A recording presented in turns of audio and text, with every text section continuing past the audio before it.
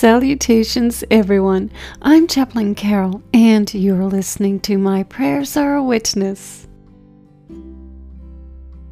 In episode 10, we prayed for a dear friend of mine, Betty McNeely, to be healed of stage 4 stomach cancer. Well, the good Lord decided He wanted beautiful Betty to come home to Him. I have no doubts she is worshiping in the heavenly choir, smiling at Jesus with that $1 million smile of hers, and singing with her angelic voice we were so fortunate to listen to here on earth. Betty was a larger-than-life woman of God whose heart was filled to the brim with His joy. Even in her final days, her joyfulness was infectious. All who entered her hospital room or read her daily posts on social media couldn't help but catch it. Her loving husband of 35 years, Pastor Jim, read one of her writings at her celebration of life, explaining why she saw herself as a glorious mess. I asked Jim if I could share her insight on my podcast and was elated when he gave his blessing. I present to you A Glorious Mess by Betty McNeely. This morning, while in my water aerobic Hear from God time, I chuckled when it occurred to me that I am a glorious mess. First, the good news. I am inscribed in the palm of God's hand, and nothing can separate me from His love forever and ever. Amen. I have a tendency to sing well. I am creative. I like to plant flowers in containers. I can make my husband laugh. I actually like my teenagers. As for the messy part, I tend towards anxiety and strange imagination. It's getting harder for me to sit still at restaurants, at church, and don't even ask me to go into a movie theater.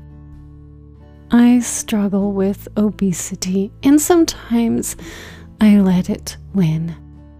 I lean towards feeling like a martyr concerning my mothering.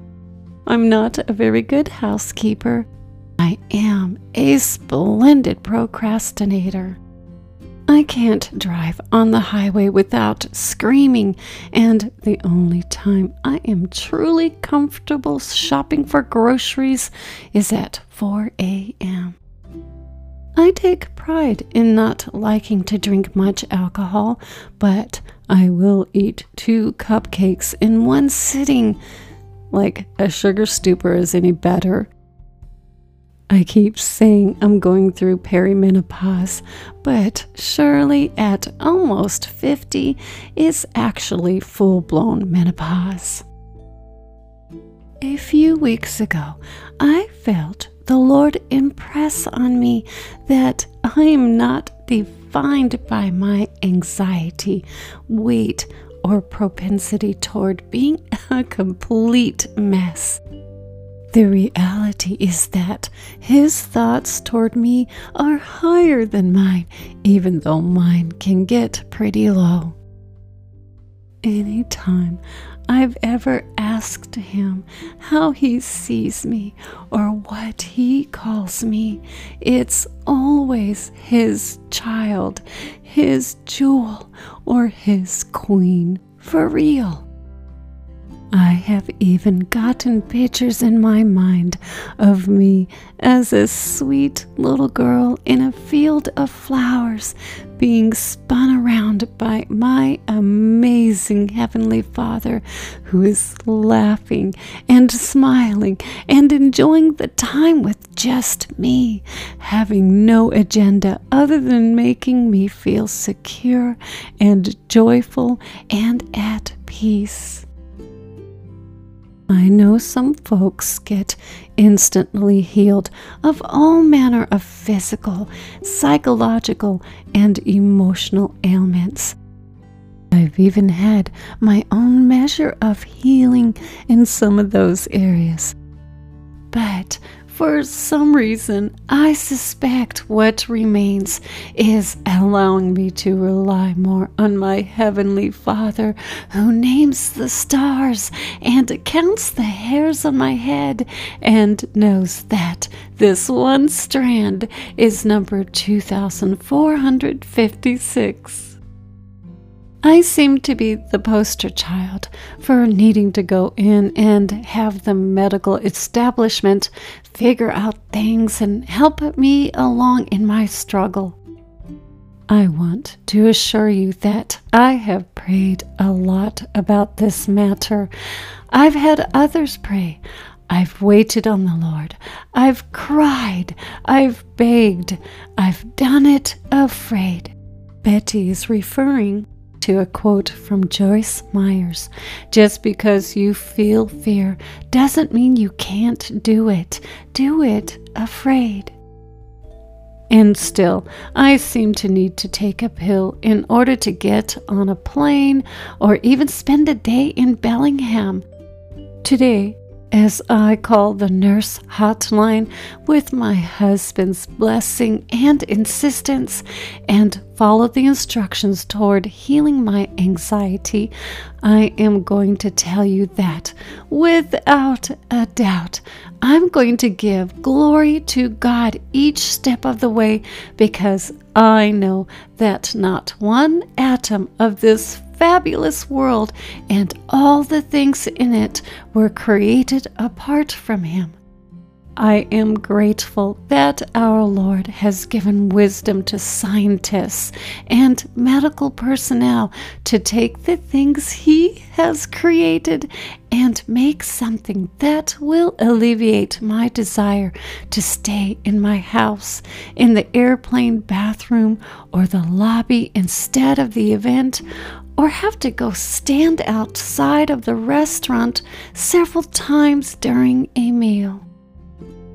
If you also struggle and are feeling the weight of guilt or failure on top of the mess of a disorder or disease or ailment, I'm giving us carte blanche permission to fall into the arms of a God who would take the time to make sure I take a route home that includes an eagle soaring overhead, or encourage me to walk off the beaten path to show me a gorgeous flower of impeccable design, or surprise me with myriads of other delights that draw my lips into a glorious smile and fill my heart with the joy I ache for.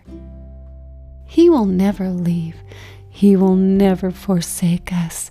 He will ensure we are healed in His time, way, and purpose surrounding the whole adventure.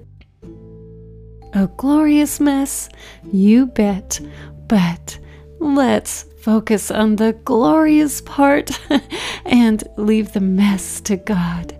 Hallelujah.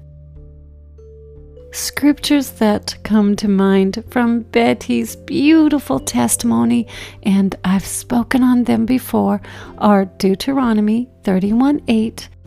Yahweh Himself is who goes before you. He will be with you. He will not fail nor forsake you. Do not be afraid. Do not be discouraged. And Romans 8:38 through 39.